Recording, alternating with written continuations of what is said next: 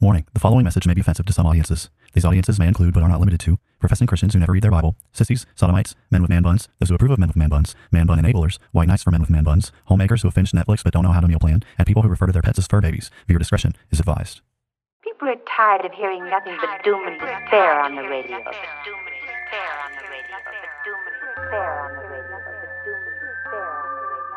The message of Christianity is that salvation is found in Christ alone, and any who reject Christ therefore forfeit any hope of salvation, any hope of heaven.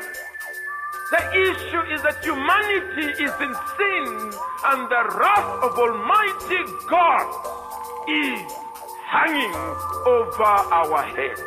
They will hear his words, they will not act upon them, and when the floods of divine judgment, when the fires of wrath come, they will be consumed and they will perish.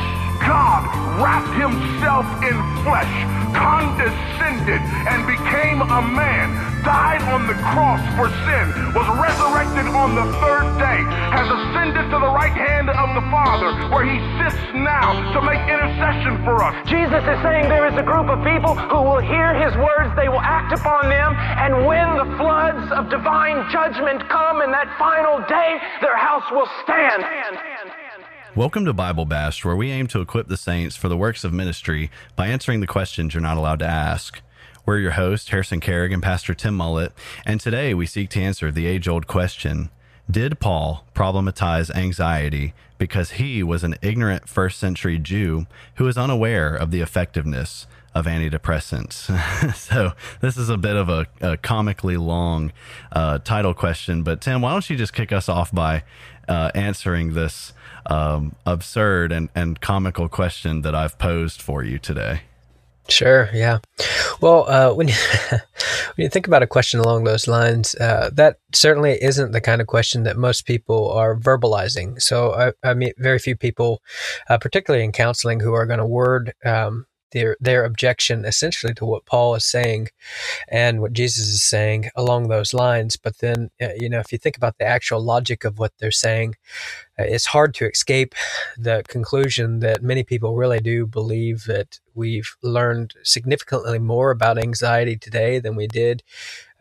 First century Jews might have known about anxiety, and there are many, many people who essentially believe that anxiety for them is a quasi kind of medical problem, that they need antidepressants or some other form of anti-anxiety medication to take in order to help them to deal with basic problem of anxiety or worry. So there's a great many people who basically respond to Paul's instruction, do not be anxious for anything, with a comment to essentially say that they're not Paul, or often they'll even say they're not Jesus, and that may be good enough for Paul, it may be good enough for Jesus, but they're different. And science has essentially taught us now that this is basically a mental disorder, and so it is what it is. And so really, there might not be a whole lot of people who are going to phrase their objection in quite that way, unless they basically just chucked any belief of the Bible a long time ago. But functionally, that's exactly what they're saying by their actions. Mm-hmm. Yeah, and obviously, I think it's pretty safe to say if you are a person with a beating heart in your chest, then you've probably dealt with the issue of anxiety in your own life. It seems just like for human beings, it seems like an inevitable, sort of trial or emotion or whatever you want to call it, that everyone experiences multiple times during their life, not even just one single time, multiple times. Honestly, probably even multiple times a day. And so I can understand in one sense why there are plenty of people who are looking at what Paul has said in Scripture and saying, all right, cool, good for you, Paul, but I'm a normal human being, Well, anxiety, like you're saying, anxiety is essentially the human problem when you think about it. And so there's nothing that's more natural or normal for fallen human beings than to worry, or to be stressed out or to be anxious, because, deep down we know that we are not in as much control as we think. there's been plenty of situations that all of us have found ourselves in that seem to be totally and completely out of control, that are hopeless in certain ways, that we don't know how to handle them. And we all realize that, we're not God, like in a certain sense. We know that we can't just speak things into existence, and in order to make any kind of plans, we're dependent on a great many things to happen, and our plans often are subject to futility in that kind of way. And so it's completely normal and rational and reasonable for fallen human beings without God particularly to be filled with anxiety and worry, for sure. Yeah, and it seems when you read something like what Paul says in Philippians, when it comes to anxiety, it seems like Paul has a totally different view of anxiety compared to what we as a society in general, how we think about anxiety, and people who are tempted to be anxious often. It seems like Paul has a totally different mindset and a completely different approach to anxiety than what most people today would suggest when they're giving advice, when they're dealing with it themselves. So primarily what I mean for us today is, it seems like you said a moment ago, anxiety is more, it's more often than not categorized as like a biological issue, whether it be certain chemical imbalances that you have, or you've experienced some sort of traumatic event in your life that has now given you a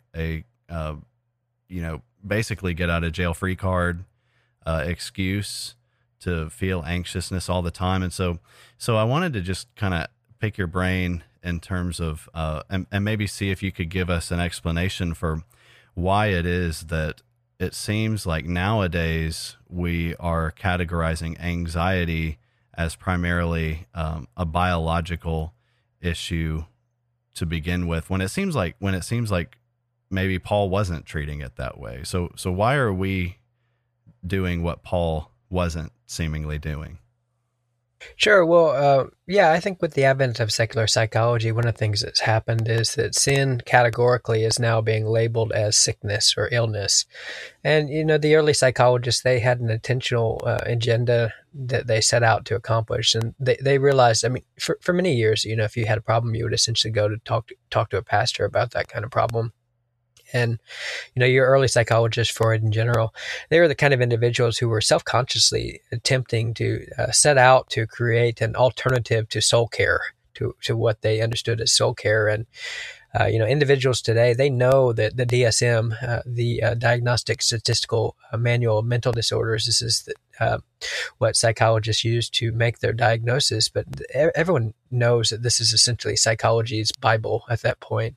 And so now we're dealing with a scenario or a situation where individuals set out to provide an alternative to soul care that was basically materialistic and based on the assumptions of evolution. And so, if there is no God, then there is no such thing as objective morality. That's the way it works. And psychology is not dealing with what you might describe as objective morality. Psychology is dealing with what is, and essentially is an attempt to categorize what is. And there really is no objective overarching morality that undergirds psychology in that kind of way. So when you think about these kind of things, we're living in a society that's been heavily psychologized, essentially. And the truth is that if we are just matter, that's evolved over time, that we've just complex life forms that evolved from simplistic life forms, and there is no such thing as objective morality, there is no such thing as objective truth, then what you're going to do is you're going to look around, you're going to look out at the world, and you're going to see that some individuals seem to be much more prone to worry or anxiety or fear than others. And what you're going to do is you're going to ask, well, what are normal levels of anxiety, worry, and fear? And then when you see abnormal levels levels of anxiety, worry, and fear, you're basically just dealing with a different metaphysic. You're dealing with a different understanding of morality at that point. And you're just looking at what is, and you're basically trying to categorize what is. And any deviation from normal is not going to be viewed in normal, like in moral terms. So any deviation from the normal is just going to be assumed based on an atheistic, materialistic kind of ontology at that point. What you're doing is you're assuming that there must be some kind of organic problem that is causing this divergence from what is considered normal, if that makes sense at all. So whenever you see something abnormal, someone prone to different kinds of worry, you're going to assume it must have a material, biological root cause to it, essentially. And so when you think about anxiety in that kind of way, it's basically just assumed to be some kind of medical problem, despite the fact that we have no science that is demonstrating that this is a medical problem. This is just an assumption that we're taking by faith, that it must be medical. It must be like an individual. It must not be their fault, because we're not even thinking in moral terms at that point. We don't have a doctrine of sin that is undergirding this project, essentially, so we don't believe that individuals are created in the image of God and are moral beings, and there is no transcendent being that's in control of everything that exists. And so worry is just seen as the normal state of affairs, and essentially it must be some sort of medical problem. And so, when you think about what psychology is actually doing at that point, there's basically 5 major types of anxiety disorders in the DSM. You have what's called general anxiety disorder. You have obsessive compulsive disorder, panic disorder, post-traumatic stress disorder, and social anxiety disorder. And so these are the 5 major labels that are being put on this. And there's this assumption essentially that these are all basically biological in nature. And it's not something that can be proven. It's just something that must be assumed. It's a presupposition, essentially, in order to do business. And so now we're living in a society that's so dominated by psychology that we adopt all of these symptoms, we adopt all of these labels, and we basically, when's the last time you heard anyone challenge something like obsessive compulsive disorder in any way?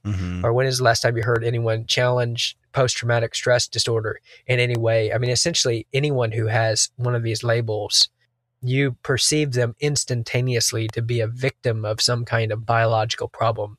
The same thing with social anxiety disorder, or, general anxiety disorder, all of these, panic disorder. You assume based on the labels that there must be some kind of organic etiology, or that undergirds the problem, that they must be some kind of victim. And we're trained in that, and that's the air we breathe, and that's where all of our sympathies go. And so that's part of what's happening there. Yeah. Keep going. Well, it's basically just a clash of worldviews. You have a worldview that's just materialistic and atheistic based on evolution.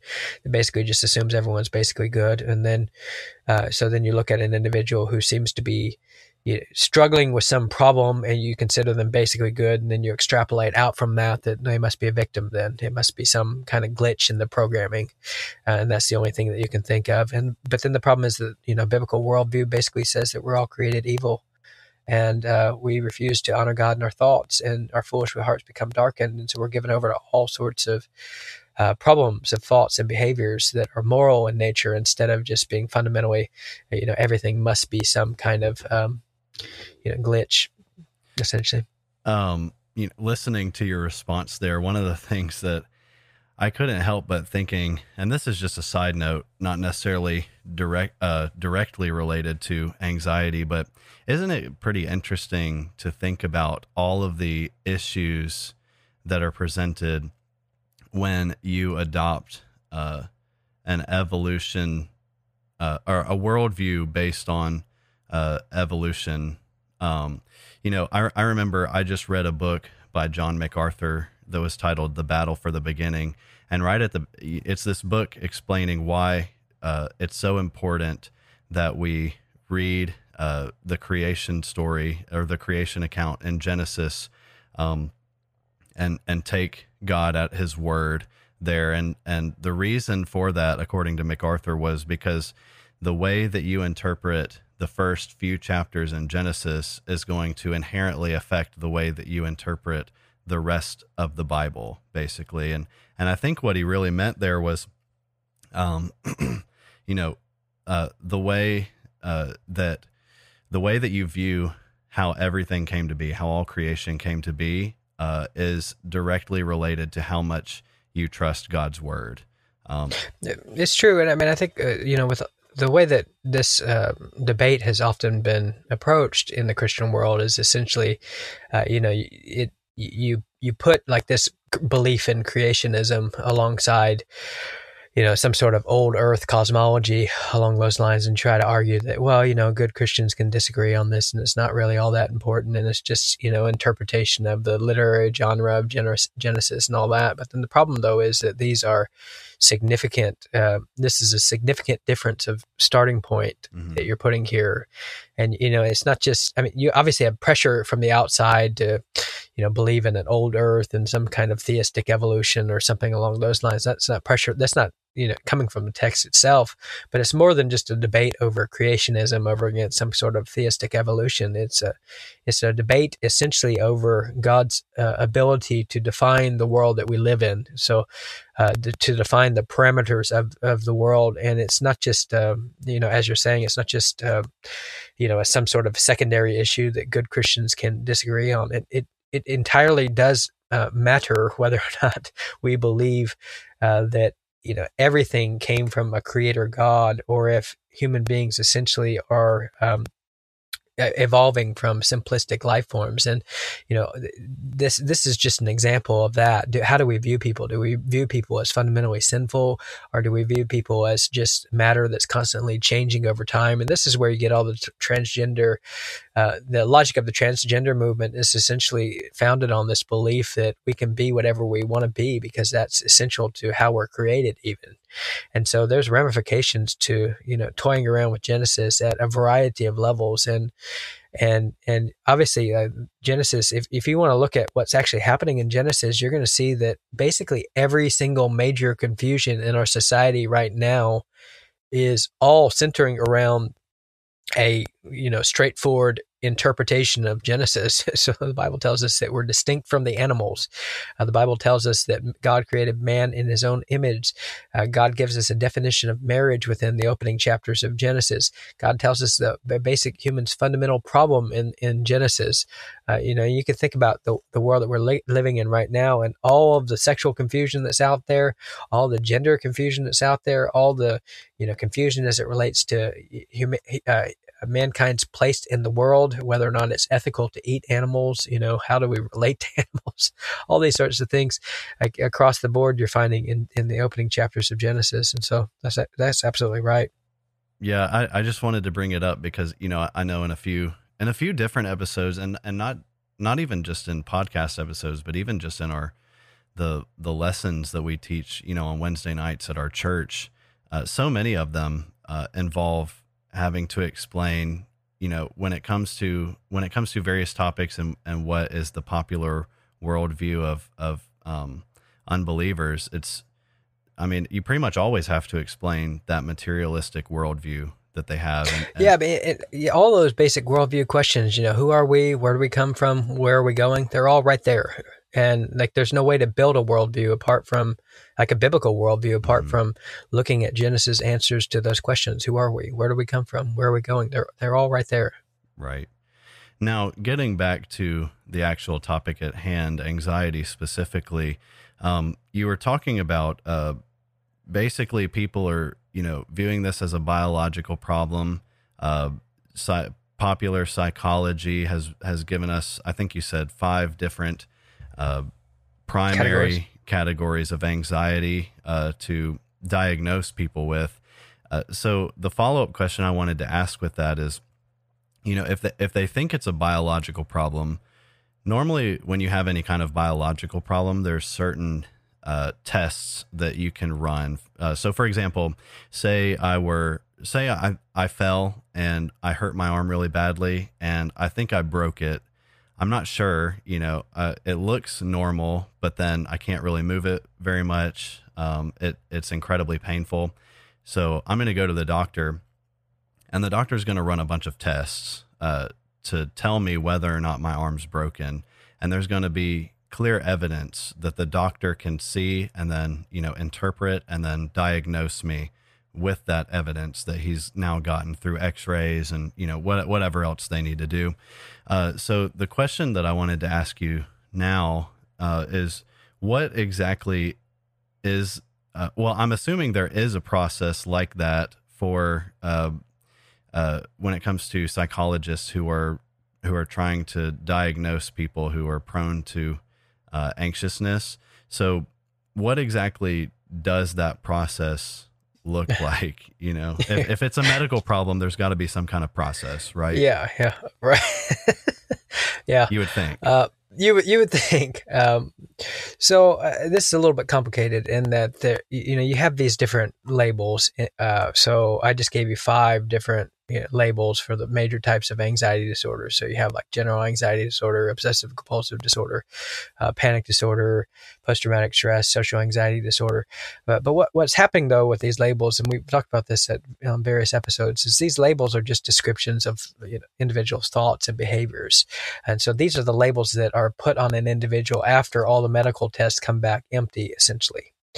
So after you run all the medical tests and there's nothing wrong with an individual, they're going to get one of these labels if they describe themselves as being worried or anxious, and sometimes even if they're not. There's a variety of medical conditions that can produce what you might describe as anxious feelings, and so we're going to describe anxious feelings as something like simple physiological distress that's resulting from some sort of pathology or evidence of tissue damage or malfunction in some kind of way. So there's a variety of things that can happen that can produce in an individual what you might describe as anxious feelings.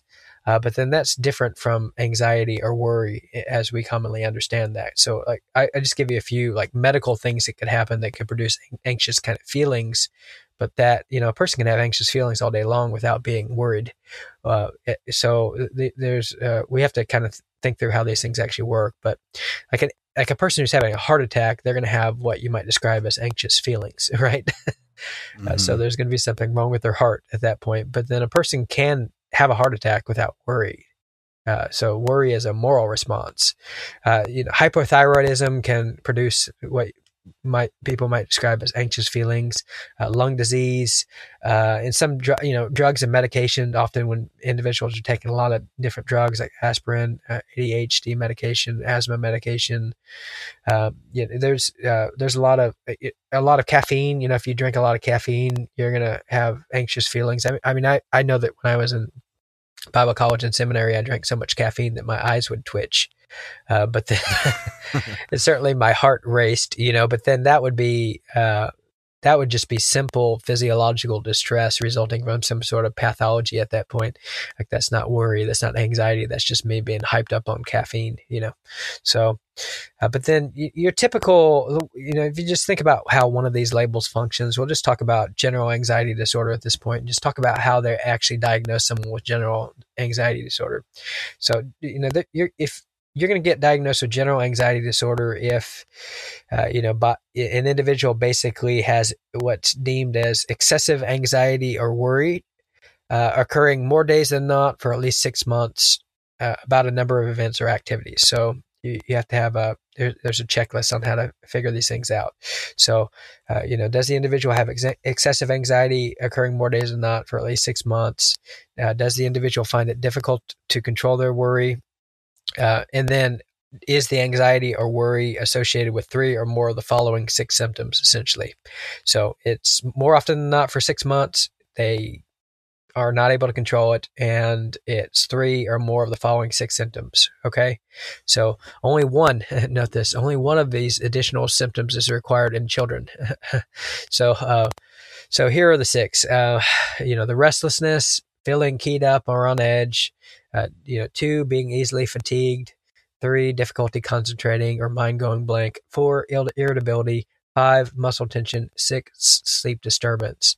And so, you have to have 3 of those 6 symptoms. It needs to cause a clinically significant distress or impairment in social or occupational or other important areas, and it must not be attributed to, and this is the key to what you're talking about, it must not be attributable to physiological effects of a substance or another medical condition, example, hypothyroidism. So like this is basically anxiety or worry that doesn't have a medical cause. Does that make sense? Mm-hmm. Yeah.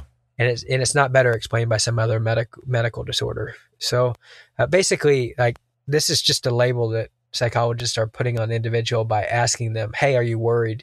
Essentially, yes, I'm worried. I've been worried for 6 months or more, and it's it caused me problems in my work. I'm not able to go to work or take care of my responsibilities, and then it's also leading to three of the six, restlessness, being fatigued, difficulty concentrating, irritability, muscle tension, sleep disturbance, etc. So this is not a medical disorder. This is just a simple description of individuals' thoughts or behavior. It says nothing about the etiology behind it at all. It's just a label that we put on people that sounds like it's a medical label when it clearly is not. So it's basically the same process as, when you have a kid going to visit the doctor or going to see the nurse at school or something, and they say, hey, they scraped their knee. The nurse asks the kid, how bad does it hurt on a scale of, 1 to 10? Not exactly the most objective, the objective scale. It's just a categorization of like behavior. Like it's just a way to categorize certain thoughts or behavior. That's all it is. It's not telling you anything about the origin of that behavior or thoughts. I mean, to say someone is worried because they have general anxiety disorder is like saying someone is nervous because they fidget. Like it's just a way of basically categorizing certain phenomenon and giving it a certain label. But people think that this is like a medical diagnosis or there's something organic wrong with the person. But then this is the label you put on someone after all the organic causes are rolled out essentially. Mm-hmm. So it's just a subjective. Hey, are you worried a lot? Yeah, I am. That's about it. Like that's. Yeah, and it's, messing up my life. It's like, well, you must have general anxiety disorder. Like that's not telling you anything significant there. Right. Now, if you've listened to the show a lot, you know that when it comes to trying to accurately define terms, we like to let God just tell us what specific things are and what they mean and how he views them. And so, Tim, so we've been talking about society and how society would define anxiety, how society, quote unquote, diagnoses anxiety in people. What does the Bible have to say about anxiety? Like if we wanted to have a clear biblical definition, where would we go and where would we go in Scripture, and what would that definition from Scripture end up being? Yeah, Harrison, I think it's a really hard question to answer because this is a word that basically is, it's not hard to know what the Bible says about it. What's hard is that it's a word that is, has so many different uses at this point that when people, there's a sense in which everyone knows what the word means, like anxiety is, but then we use it so much and it can describe such a wide range of phenomenon that essentially what you have to do is you have to think through like a lot of different categories as it relates to this word. So there's a lot of things that a person could be communicating when they're using that kind of term. And so you have to think through what does the Bible say about a lot of different categories of things. Does that make sense? Okay. Yeah, I think so, but explain a little more. All right. So basically anxiety is, you can talk about anxiety, you can talk about worry, you can talk about fear. And so if you're trying to describe what is anxiety, there's just a lot of different types of fear in the Bible. And then there's, anxiety in the Bible. So Paul says, be anxious for nothing, but with everything with prayer and supplication with thanksgiving, let your requests be made known to God. Jesus tells us, why do you worry about your life? So you have like words like worry in the Bible, you have words like anxiety in the Bible, and then you have different words related to fear. And because anxiety is so closely tied to fear, then you have to think through, well, what does the Bible say about fear? What does the Bible say about anxiety? What does the Bible say about worry? And then deal with each category individually in order to just make sure you're not talking past each other, if that makes sense. Okay. So biblically speaking, I just try to run through a little bit of a list here, but like biblically speaking, there's 6 different types of fear that can happen. Some of them are going to be moral, and then some of them are going to be not moral. And there could be more. I'm just giving you a rough list here. But one type of fear is what you describe as startle fear. And, example of that would be Ruth laying at the feet of Boaz. He woke up, he was a little bit startled, I think most people would be a little bit startled. I'd be a little freaked out. Find a strange woman, resting at your feet. So, but that, that would be kind of most people wouldn't really consider that to be a moral issue, to be startled at that point. Now, there's some people that startle maybe too easy. So, because they're, maybe filled with a lot of anxious thoughts about a particular topic, and they get themselves all worked up to where they're a little bit stressed out pretty easily. But mostly startle, like this startle impulse, is just a normal, natural response that individuals have to danger that can somewhat be helpful at times. If you get startled, you might have a rush of adrenaline that helps you get out of there. But so you have this idea of startle, and then you have like a concern, like what you might describe as a genuine kind of concern. So Paul in Philippians 2:20 says, I have no one like him, like Timothy, who will be genuinely concerned for your welfare. So you have this idea of startle in the Bible. It's a type of fear. You have concern in the Bible. It's a type of fear. You have the idea of respect in the Bible, which is also a type of fear. So we're told to, fear the Lord our God and do, all the statutes and rules that he's commanded us to do. So you have a respect is a type of fear that's distinct from the idea of concern and startle. You have like a cowardice or fear of man. So that's a failure to do what's morally required of an individual because they care too much about what others think about them and not enough about what God thinks. So you have startle, concern, respect, cowardice, fear of man. You have terror. This would be inappropriate for the Christian to have terror or dread. So Exodus 15:16 is an example of this. Terror or dread have fallen upon them because of the greatness of your arm. They are still as a stone till your people, O Lord, pass by, till the people pass by whom you have purchased. So, when individuals encounter the reality that God's coming in judgment, they often respond in this terror that is an appropriate kind of fear, but it's a type of fear. I mean, if you understand who God is and how terrifying he actually is, it's an appropriate kind of fear to have for those who are objects of his wrath to actually have at his when he comes in judgment. And then you have anxiety as also a type of fear as well. Does that make sense? Mm-hmm. So you have these different types of fear, but then if you were to try to think, well, what's the difference between like anxiety and worry or something along those lines? So what you have to do is you have to try to put together, well, what's the difference between anxiety? What's the difference between worry? And what's the difference between genuine concern? And that gets you in the ballpark of the discussion. And those things are all going to be different from those other types of fear that I mentioned. Does that make sense? Yeah, and I was actually going to ask you about that because I know, obviously we've talked about Paul a little bit and his command to the church in Philippi to not be anxious in anything.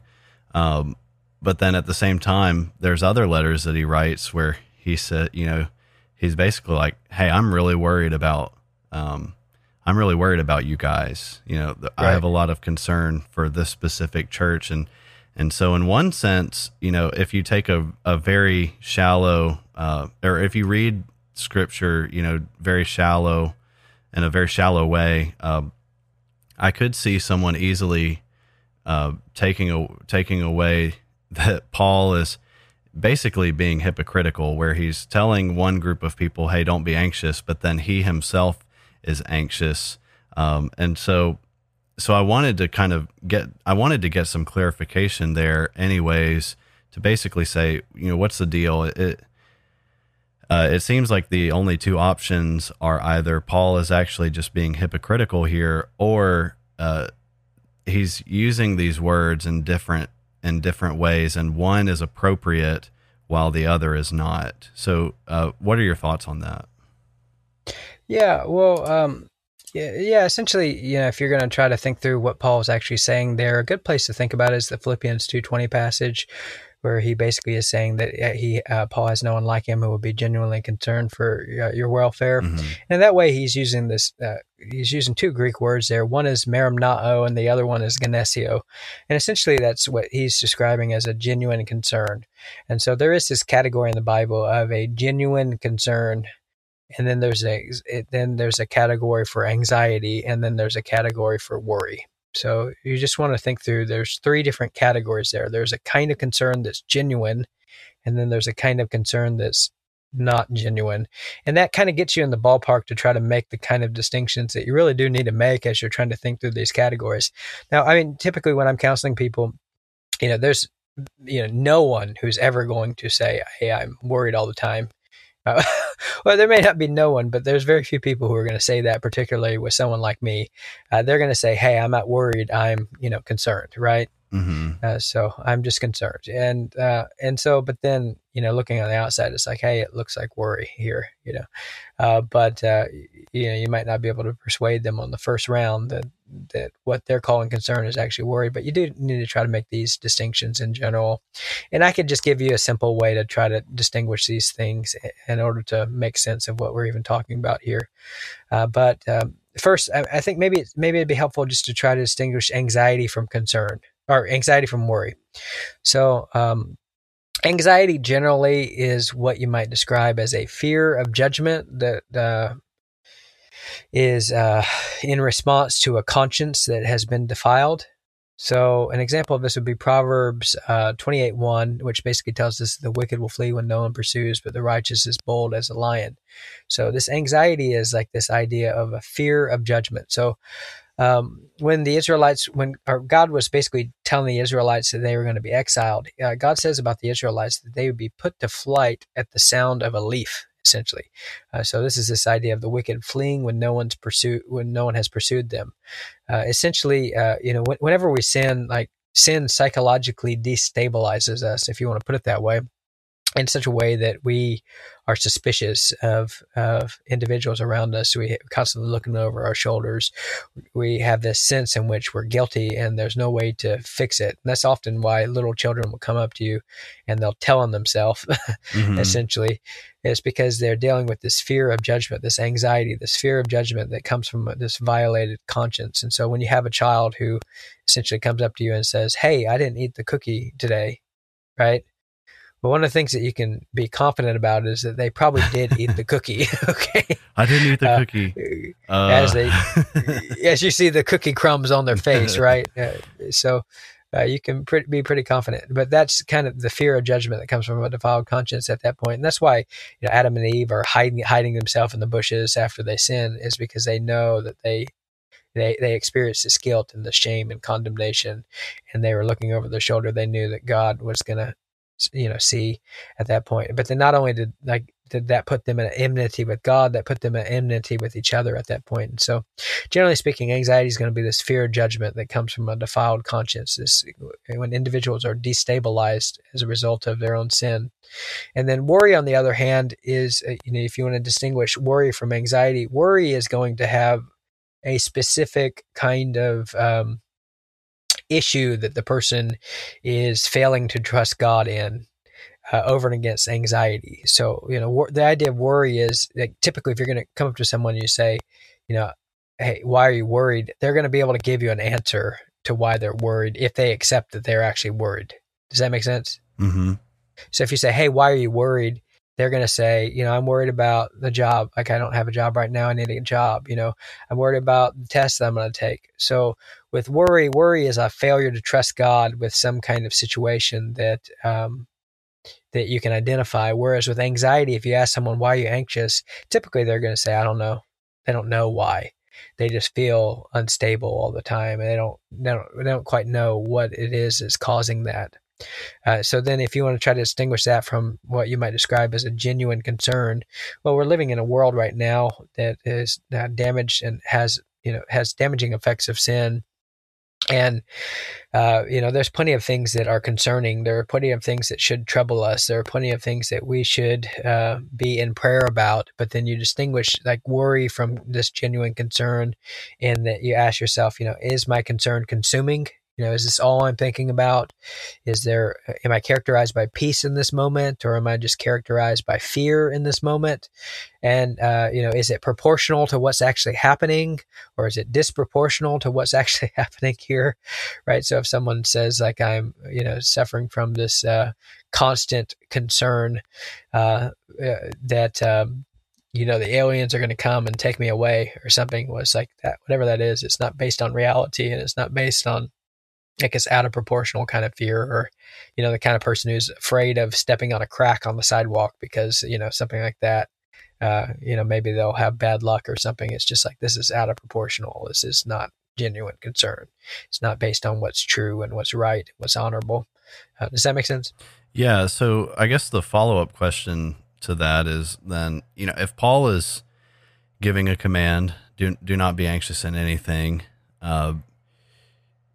is he using, when we read that word anxious, are we to understand that he's saying, don't be the person who is essentially afraid of judgment, or should we read that as, hey, don't be the person who is, worried about specific circumstance that's definable in your life? What exactly is he speaking of here? Yeah, no, that's fair. I think part of the problem is that you have words that have, they're overlapping. And so in English, the idea of anxiety and worry, they're very close synonyms. Mm-hmm. But then you need, part of the problem is that, like, even in Greek, they're close synonyms, like the idea of merimna.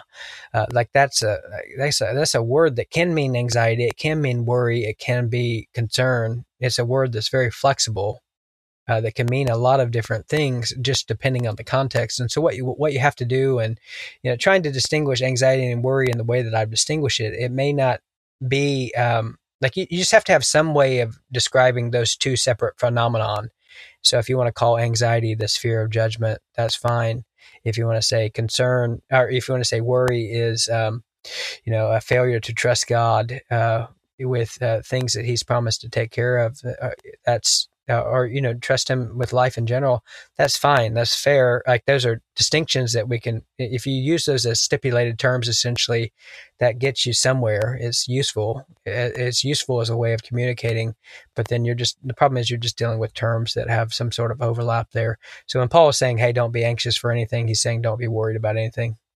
That's kind of what you're getting at. Mm-hmm. Okay. Don't be worried. Don't be worried about anything. Jesus says, don't worry about your life. Those are two worry passages. You're just using words that have overlap, and if that makes sense. Okay. Yeah, no, I think that makes a lot of sense. So I don't think any person, you've counseled a lot of people who've been dealing with some form of worry or anxiety. Have you ever had any of them that came to you and they said, hey, you know what? I'm really glad that I'm dealing with worry right now, and that I feel like I'm defined by that. Have you ever had anyone tell you that? But, most people don't go there immediately with it. Most people don't. Most people don't have the kind of moral self-awareness to say, hey, I'm simply worried. I mean, even the way you described it just now, being someone who's like largely sympathetic to what we're talking about, or mostly sympathetic to what we're talking about. Like, we just naturally speak the language of victimization. We would say, like, someone who's dealing with anxiety, right? Yeah. It's just, it flows off the tongue, and it's just so hard. I'll even speak that way. And it's just so hard when you're constantly living in a society that uses victim language in every single way related to this topic, just to be clear-headed and to use the language the Bible uses. But then if we would actually use the language the Bible uses and speak about it the way the Bible speaks about it, I would say that if a person came into counseling and said, hey, I'm simply worried and I can't stop, I need your help, that's half the battle. Mm-hmm. is defining it in that kind of way, and I expect that kind of person would have much greater, success in actually repenting of their worry than the kind of individual who basically perceives himself to be suffering from anxiety. But no, it's pretty rare. Yeah, I figured it was going to be pretty rare. I've never met anyone who said that they were happy, I'll avoid the dealing with obviously I need to repent in sackcloth and ashes for, dealing with anxiety instead of categorized by anxiety or something along those lines. But I've known a couple, but not many. Okay. All right. There's a few out there, I suppose. But anyways, back to the question I actually wanted to ask. I think it's a safe bet to say most people don't want to have to, deal with their anxiety or however you want to say it. But, so we get that part of it. It's not a fun thing to confront. It can cause a lot of damage, if we let it, get out of control, especially. But in terms of like the way that God views anxiety, he's given us a command to resist anxiety and to repent of it, and never allow ourselves to be worried or anxious. So why exactly is he so concerned about whether or not we're categorized by or even overcome by anxiousness? Sure, yeah, and I think that's that kind of question is essentially coming from the reason why we ask that kind of question is because fundamentally one of the things that we've been trained to do is we've been trained to think of the Bible as fundamentally a book that's about us, essentially. And so the seeker-sensitive movement basically has taught us to view the Bible that way and to treat the Bible in that kind of way. And so there's this kind of hidden assumption behind that kind of question that lies behind the preaching of many pastors, particularly those in mega churches, and that's the assumption that I will obey the Bible if it benefits me in some kind of way. And so we're basically asking the question, what's in it for me? Yeah. And that's essentially what pastors are doing, when they're teaching their congregation week in and week out at many churches, is they're treating the Bible as it's a book that's, what's in it for me? It's chicken noodle soup for the soul. That's right. Yeah, that's right. And then, so then like the Bible is basically kind of reduced in that way to, a book that helps me to do life and a book that helps me to, be, a conqueror and all that, be an overcomer, to quote Mandisa, right? So we're told to conquer, but then we turn it into an identity and that kind of way. But here's the thing. So like when you think about the way the Bible is actually written, the Bible is a book about God and a book about God's glory. The major theme of the Bible is God is a glory-seeking God, essentially. And so when you think about anxiety, why anxiety is a problem, it's not fundamentally a problem because it's unpleasant. That's not why it's fundamentally a problem. The reason why anxiety and worry are fundamentally problems is because they reveal a deep-seated, particularly if you want to distinguish it in the way I described worry. Worry, basically reveals a deep-seated lack of trust in the character of God, essentially. Yeah. So when you're worried, what you're doing is you're essentially calling God incompetent. Yeah. You're basically telling God that that your problems are bigger than he is, and that like he can't handle your problems. He doesn't know how to deal with your problems. He somehow like he's like your problems are bigger than him. And I think that this is profoundly insulting to the kind of God who is the biblical God who actually made us. This is basically spitting in God's face and calling him incompetent. And but I don't think that we think about it that kind of way. But then that's fundamentally the nature of the problem, is that it's basically calling into question the character of God. Absolutely. Yeah. One of the things that I've started teaching my daughter recently, as she's started to get a little bit older, hopefully she can begin to understand some of these things. But, she will have moments where she gets very upset very quickly. For example, if she's really hungry,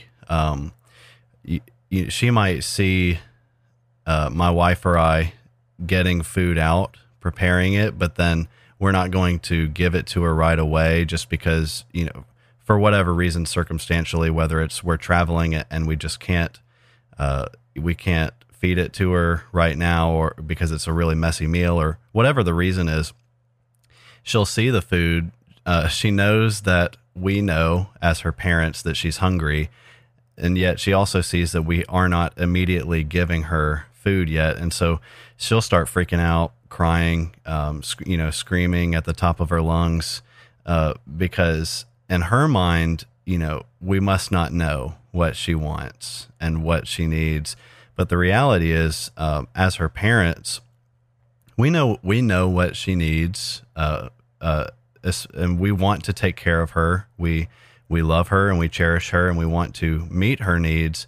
But then sometimes it can't always be immediately for whatever reason. And so I often tell our daughter now, hey, you need to trust that your parents love you and want to take care of you and are going to do that. And so everything that we do is for your good. So when she starts freaking out, part of what she's doing there is she's essentially demonstrating a lack of trust that her parents actually know what is the best thing for her in certain situations. So we're trying to teach her at an early age, hey, trust us because we know what you need and we're going to give it to you. And it seems like this is parenting is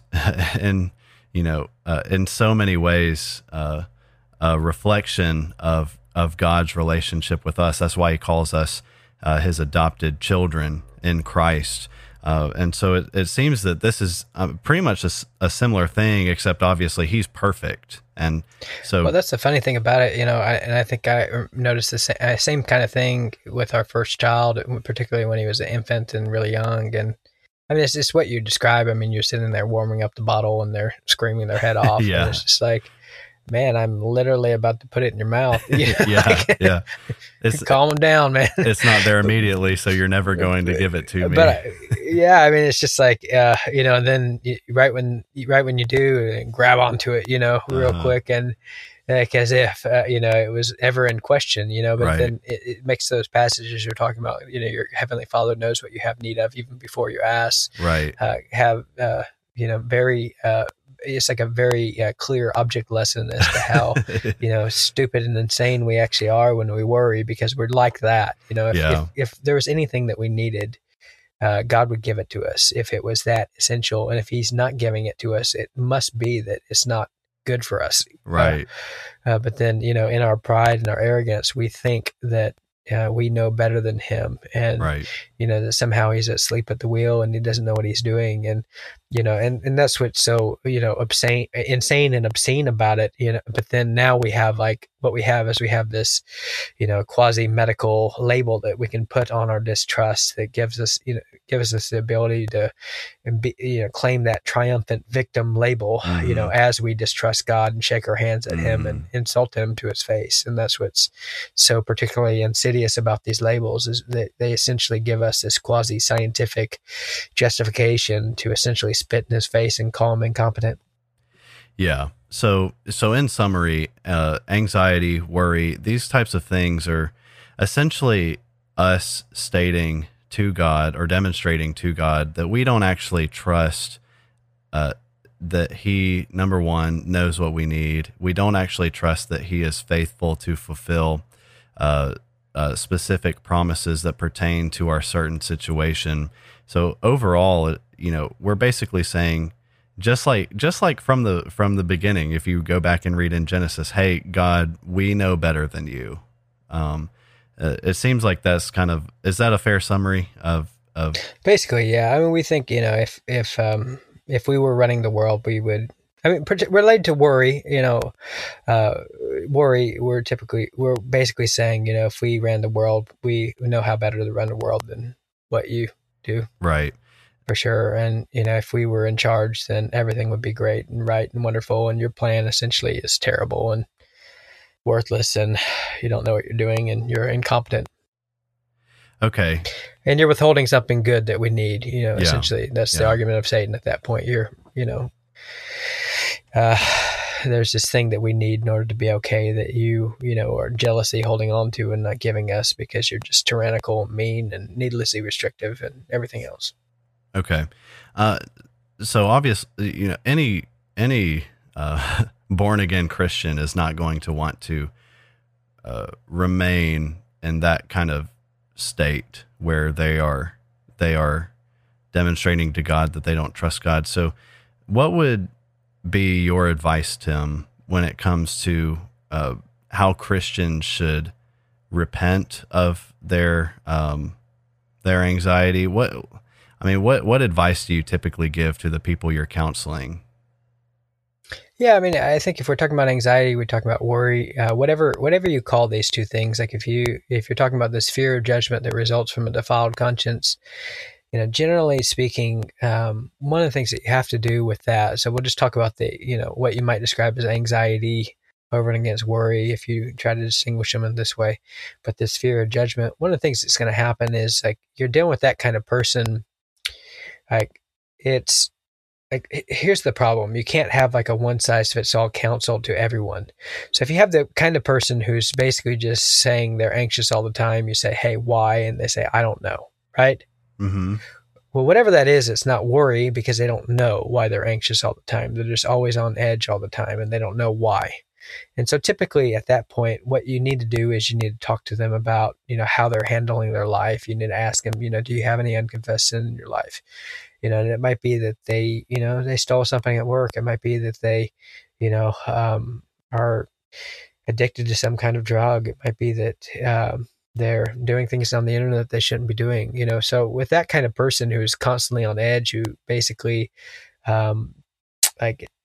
is fundamentally destabilized in that way, what you want to talk to them about is how are you living your life? How are you spending your time?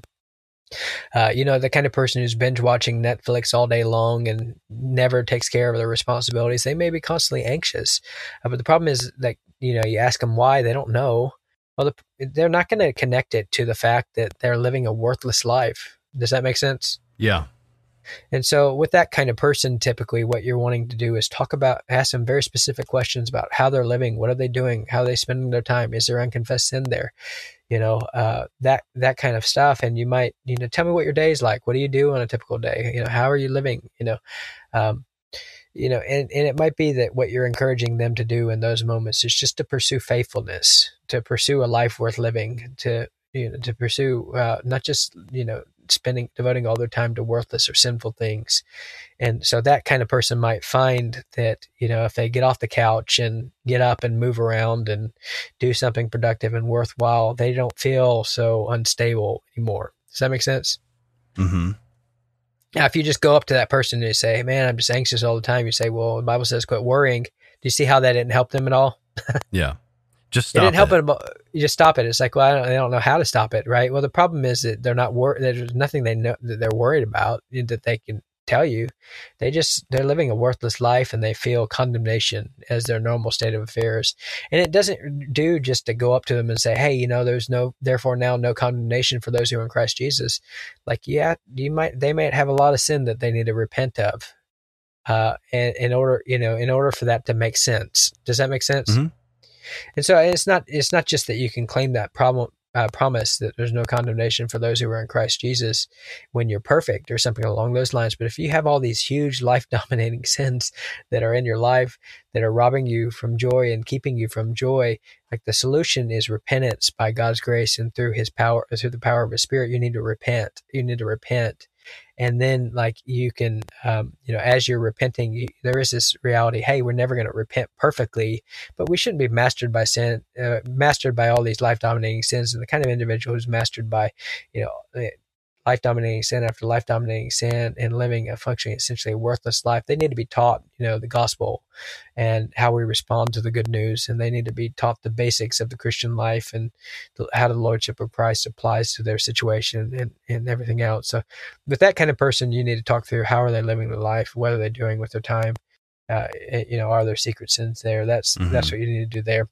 With a person who's worried, typically, I just try to walk them through just a checklist as far as that goes.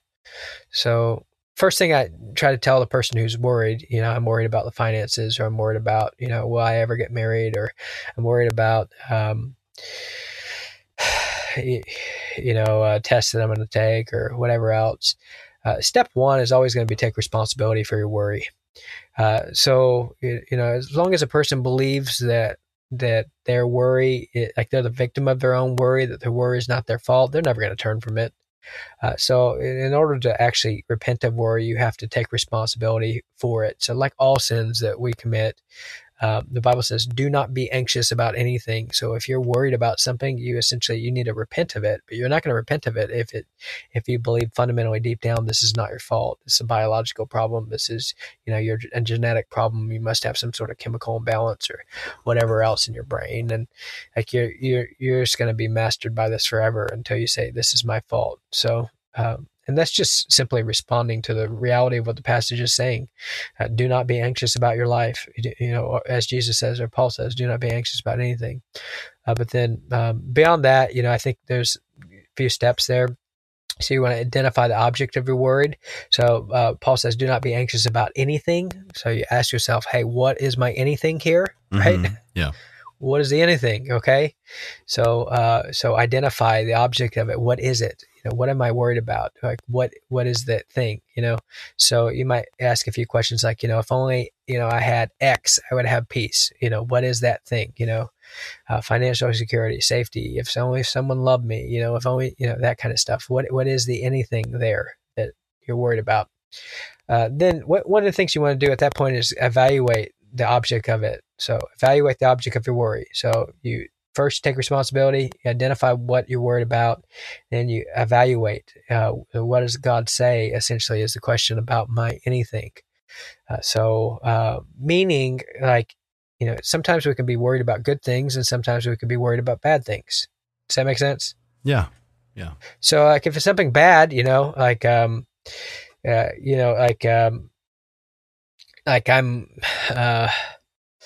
well, you can think of any kind of sinful thing at that point that a person might make. I'm worried that my boss is going to catch me for stealing all the money at the job, right? Mm-hmm.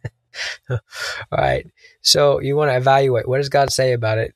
So some things can be bad like that, but then some things can be good. I'm worried about, I'm going into a conversation. It's going to be rough, and I don't want the other person to know that I care about them, and I want them to know that that I don't hate them, and know that I'm gonna have to have a hard conversation. So that could be a good thing to say, hey, like, what does God say about it? Well, God wants you to have like good relationships with people, like so far as that goes, all other things being equal, like God wants you to love other people and care about other people and desire to have good relationships with them. That's a good thing.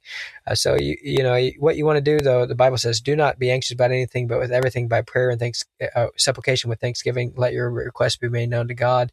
So as you evaluate this object of it, you say, is it something I can pray about? Typically, if it's something bad, you can't pray about it. Does that make sense? Explain that a little more.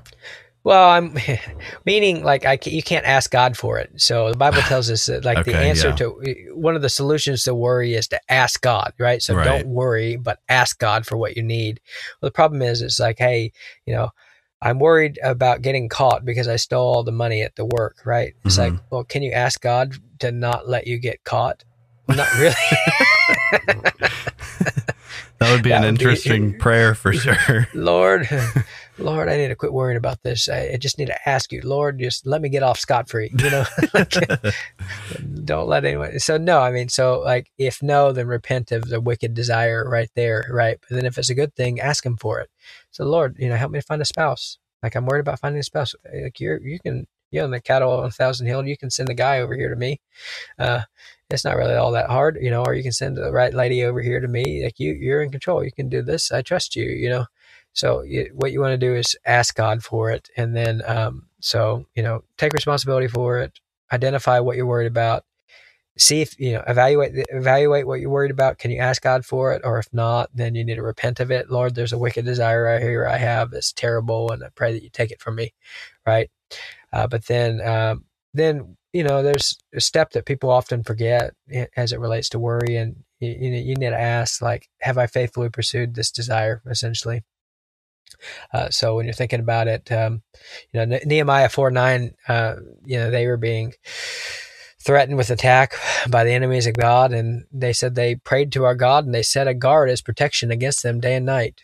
And so, examples of this would be individuals who worried about a job but will refuse to look for it, right? So you don't just sit there and pray, Lord, give me a job, Lord, give me a job. You need to go put out resumes. You need to do some searching. You need to have I faithfully pursued this? And there's plenty of things in life that, that God wants you to take steps and pursue, and he may never answer your prayer until you choose responsibility. So if you're the kind of individual who refuses to work and just says, hey, Lord, you say you're going to take care of everything I need. It's like, yeah, he may, but not, that may not mean that you have your house and your phone and your Netflix if you refuse to get off your butt and work, right? You might have to scavenge some bugs on the side of a road for a while. But anyway, so I faithfully pursued it, and then just choose peace. So peace is a choice. Peace is a choice that we make. We choose to have peace. A heart that trusts in the Lord will have peace, essentially. So peace is the byproduct of this heart that trusts in the Lord. It's not, many people who are anxious and worried, they're sitting there, Lord, give me peace, Lord, give me peace. But what they're praying is they're praying for the byproduct. What they should be praying for is, Lord, help me to forgive me for my lack of trust in you and help me to trust you. Mm-hmm. And the person who actually trusts the Lord will have peace at that point. Does that make sense? Yeah. Yeah. And God promises peace for the person that does that. Right. So if someone is going about this the right way and they are legitimately saying, hey, God, I've screwed this up royally. I need your forgiveness, and I need you to help me turn away from these things. And I want to commit to turn away from these things, specifically not trusting you, then essentially what God promises at that point is, hey, that person will, they will have peace. Not like you might get peace along the way, maybe, it's a promise. If you repent of your worry and you say, Lord, this is my fault, will you forgive me for it? And you trust him, you trust the Lord, you'll have peace. Yeah. Which is a great promise. I mean, that's a pretty amazing thing that God is telling us. So people should really be encouraged. I think sometimes people kind of read a passage like this and they say to themselves, kind of what we were talking about at the beginning of the episode. Yeah, that's great for Paul, but what about us normal people? Well, the part of the problem is that we don't know who God is, and so it's like, how do you trust someone you don't know? Mm-hmm. And that's the problem. And so if you don't know anything about God, you don't understand who he is. And I mean, and part of the problem is that we do, as we said before, we read the Bible in such a man-centered way that it's all about us and trying to figure out how we can fix whatever problems we have in life. The problem is that the Bible is a book about God, and as you read through the Bible, you encounter this God who created the heavens and the earth, who made everything. And if you know him, it's impossible. If you really know him, the Bible, Jesus says, I've come to give you eternal life, and eternal life is that you may know, God, and Jesus Christ whom you sent. And so the more that you know about God, the more that your faith grows and your trust grows, and the more that you have something to latch on to. Faith is a gift of God. Trust is a gift of God. It's a confident expectation that God will do what he promises to do. And if you know who he is, the peace is going to result from that. So you're not just praying for this disembodied peace. Mm-hmm. What you're doing is you're filling your mind with the character of God as you encounter him in the Bible, and you're trusting him based on how he's revealed himself to be. And the result of that will be obviously a peace that surpasses all understanding. So earlier in the episode, we talked a lot about the fact that our society it views anxiety, worry as sort of a medical problem. It's a biological issue. And so one of the responses that psychologists will typically have is they'll prescribe you antidepressants. And that's part of our title question.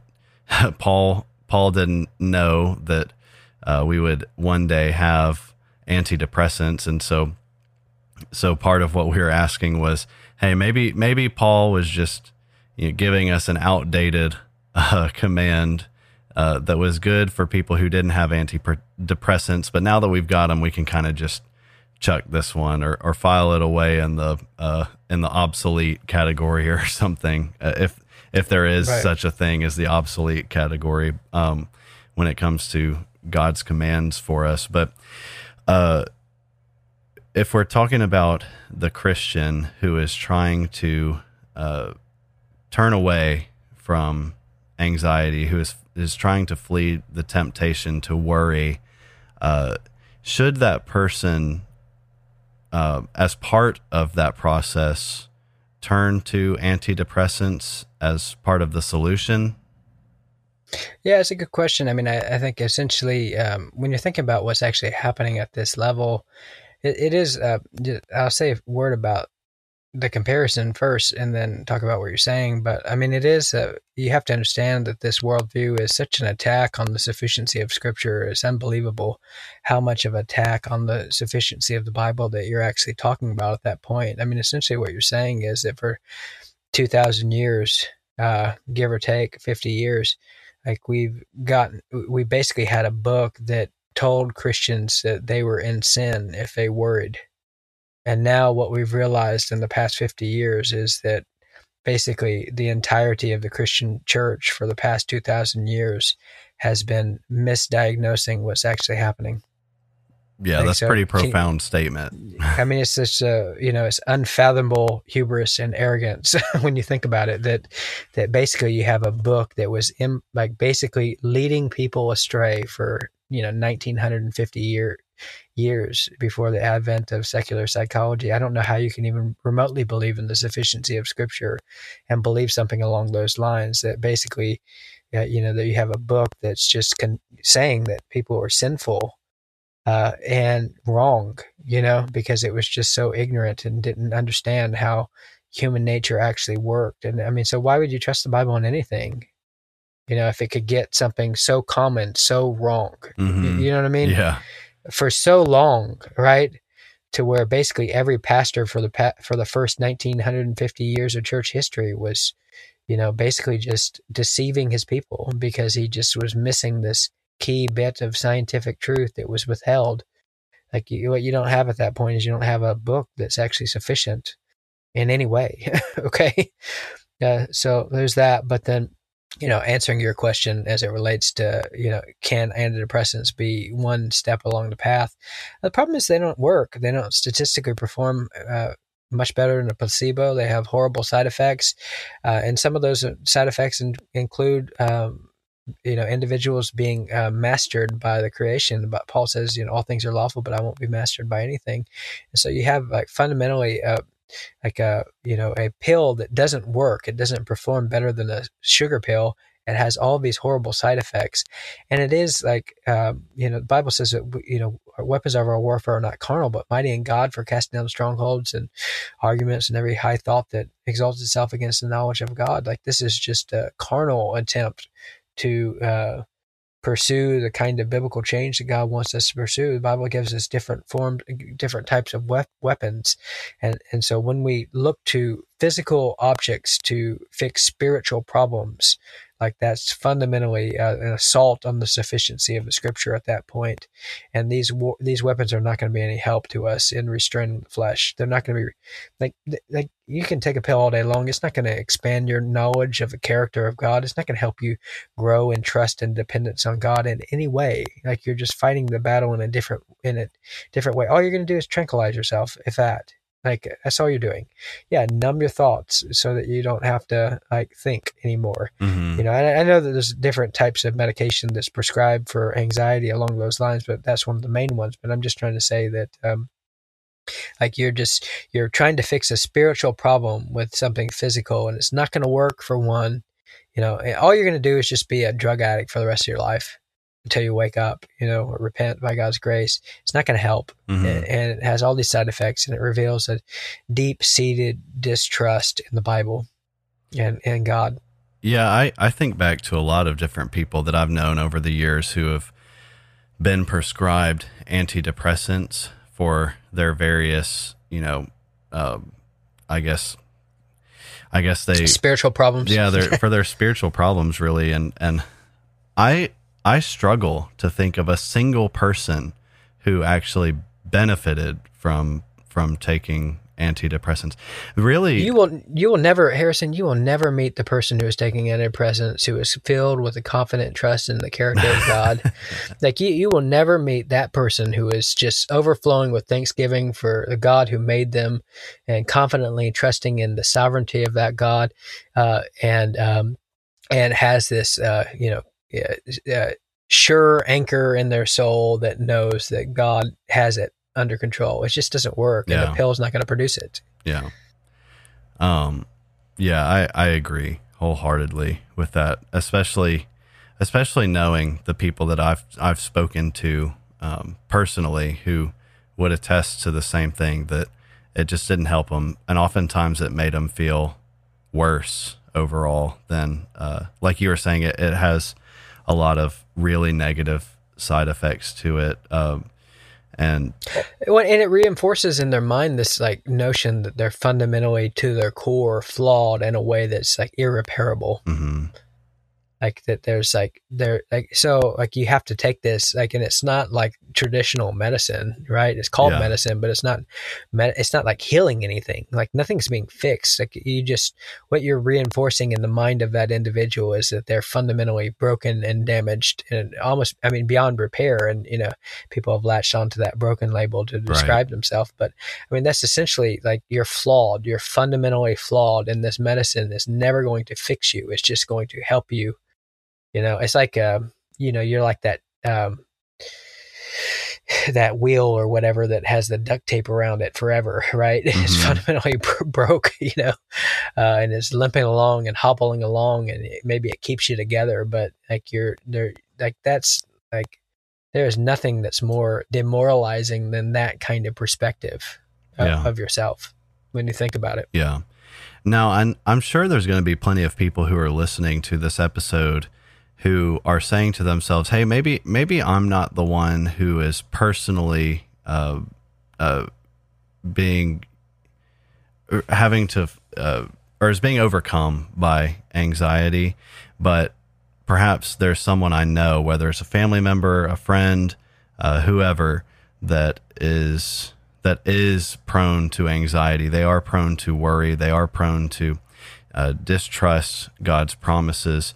What would you say, and what would you give in terms of advice to that person? How would you tell them to minister to whoever this is that they know is facing anxiety, is being and probably being overcome by it? So the person who's trying to help the person who's overcome by it? The person who wants to minister to someone who is anxious or worried all the time. Yeah, I think you want to ask a lot of questions to figure out what you're even talking about. And so what kind of fear are we talking about here? Or what kind of concern are we talking about here? And I think a lot of it just depends on what kind of scenario are you in. Is this like the fear of judgment kind of anxiety that comes from a defiled conscience? At that point, you're, talking to that individual about the basics of what it means to be a Christian and living a life worth living and turning from sin. So with that kind of person, you want to give that kind of help and that kind of advice, and not just, hey, stop worrying, man, because that isn't going to help, because it's just something different, And with the people who, are worried, I don't know that the stop it, stop worrying, just repent of it is like the only thing you say. I'm not going to beat up on someone who comes along and says, hey, repent of it is wicked. I'm normally kind of encouraged by the fact that they're thinking about it in a biblical way, but there's more to it for sure. I think that with that kind of person, what they need is they need to have like their view of God enlarged and expanded. They need to, have, they need to have someone talk through some very practical things. There's a lot of people who are worried, and they're going to be worried for the rest of their life until they somehow start choosing more responsible actions, that they need to take and think through some of those things. And so like the kind of like person who's just worried and, they don't know how to they don't have a job, and, they're running out of money, but then they refuse to look. That kind of person does need to have someone tell them to repent, but part of what they need to repent of is being so lazy and not looking. Does that make sense? Yeah. Yeah. And so I think, just depending on the situation that you find yourself in, I wouldn't go in and trying to fix everyone's medication issues. I mean, if people just, are on these drugs that you get, you take, you get off of them really quick, you can, have crazy thoughts that you're on because you're so mastered by this chemical, and there's safe ways to transition off of those things. Now, I wouldn't declare war on the medication, the medication. I wouldn't declare war on that. I would just basically teach them to trust the Lord, teach them to read the Bible, that kind of thing. Focus on the areas that are, it's very hard to imagine the kind of person who's reading the Bible, 3 hours a day instead of watching Netflix 3 hours a day, who's filled with worry all the time. Yeah. And so, often it's just like they don't have enough in their brain to even know how to, like they're just pursuing worthless things, and they don't know God at all. And so trying to think through how can I help them to know God better? It might be that the byproduct of that is that they don't worry as much, So Yeah. I wouldn't think about it in some kind of simplistic way. That basically just you take someone who's bone ignorant about the Bible, who never reads it, and then tell them stop worrying. It's like, I can't. It's like, well, yeah, I get it. You don't know God. Yeah. Does that make sense? Yeah. Yeah. And I guess did you have more to say? No, that's fine. Okay. I think there's just not a one size fits all approach to that, Yeah. but just, don't let them put it, I wouldn't, don't talk about it as if it's a medical problem. Talk about it as if it's a spiritual problem. Yeah. So reject the medical language, reject that kind of worldview. Talk about sin, righteousness, judgment, repentance, trust, those kind of things. Yeah. And I assume, there's probably an element of some of the questions you're saying that you ask when we were talking about this earlier, meaning, hey, okay, so you're worried, you're anxious, why? And depending on that, the answer to that question, you might have a few different questions that you ask. So if they say, hey, I don't really know why, I'm just anxious or I'm worried all the time, then you kind of want to start treating things like one of the first things you want to start asking about is, hey, is there unrepentant sin in your Sure. life, whatever. And then if the answer is, well, actually it's this specific thing, I just lost my Yeah. job and, I don't know how we're going to make ends meet. Then you start saying, well, okay, let's look at what does God say about, money and provision, for example. And let's start looking at those things and saying, what does he promise? What does he not promise? And, Yep. and kind of go from there. Yeah. So, why are you anxious? I don't know. Yeah. I'm going to talk about how they're living their life and then confess sin. And, if it's, why are you anxious? Well, I'm worried because X, then, certainly, one of the things I'll ask them is, hey, have you asked forgiveness for it? Have you repented of it? And then, good questions you can ask along those lines are just, what is your view of God in this situation? Mm-hmm. And you might get a lot of interesting responses to that one. I'm sure. What's your view of God in this one? I had a guy, I asked him that, and it's just like, I just feel like a dirty puppy in a white room related to God. But I mean, it's like, yeah, that, they're that kind of individual who has a, reason to worry. You know what I mean? Yeah. They're not confident about what they stand with God, period. So why would they confidently go to him in prayer? And a lot of times, like with individuals who are dominated by worry, there is this fundamental, they don't feel reconciled with God, period. Yeah. Or I've asked him over and over and over again, he doesn't listen to me, he doesn't, whatever, and so you got to think through, like, what does it say about their relationship with God at that point, and try to go there also. Yeah. Okay. Well, I guess in closing, is there anything that you want to bring up that maybe we didn't touch on during the episode? Yeah, I mean, there's no more hopeless view than the view that anxiety or worry or just fundamentally a material problem. I mean, it's just a hopeless way to look at the world. I mean, I understand, if you believe that people are basically good and you're sentimental about the nature of humanity and you take God out of the equation, we're just, the product of random time and chance. I get how you get there, but then the problem is, from a biblical worldview, like, we're born sinners. We're born fundamentally at rebellion against God and their maker.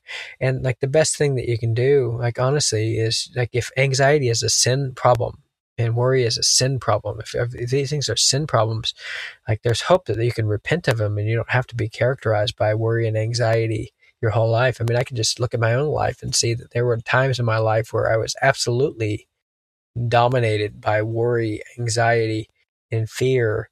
And like, I can, tell you by the grace of God, my own testimony, that I'm not mastered by these things anymore, and haven't been mastered by these things like in any comprehensive way for years. I mean, I think everyone like goes in and out of times where they might be tempted to worry, even faithful Christians, but this, like, you don't have to be dominated by these kind of things. And like, there's no more oppressive, hopeless situation than to get one of these stupid, ridiculous labels put on you to where you think fundamentally that this is going to be the rest of your life. If it's a sin, you can turn from it with God's help and by his grace. If it's sickness, you're in trouble, right? Yeah, absolutely. I think part of why we wanted to talk about this is just so many people. It seems like so many people are, or it's an inevitability that people are going to be anxious or going to be worried, and the truth is, God has given us hope for this that no other worldview can offer overall, and it does require us to humble ourselves and recognize that we've committed wrong, but then the great thing is, God says that he offers forgiveness to all those who ask it of him. And so we can be reconciled back to God for these things. There's a hope there that is not going to be offered anywhere else. And so our hope is that this episode has been helpful for you guys, that it's been eye-opening in certain ways. And certainly if you're the person who is dealing with who is constantly worrying, who is constantly anxious all the time, then reach out to us at our email address. Email us and let's get in touch and let's talk about these things. If you don't want to be mastered by these things anymore, reach out to us. And if you're the person who has friends or family who is overcome by these things, who has let themselves be dominated by anxiety, then share this episode with them and tell them the same thing. They can reach out to us as well, and we'd be happy to talk with them and counsel them through some of it. So we want to thank you guys for listening.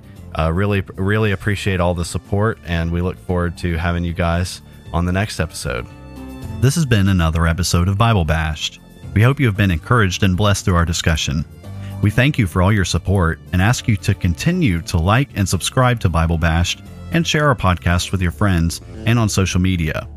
Please reach out to us with your questions, pushback, and potential topics for us to discuss in future episodes at BibleBashedPodcast@gmail.com, and consider supporting us through Patreon. If you would like to be Bible Bashed personally, then please know that we also offer free biblical counseling, which you can take advantage of by emailing us.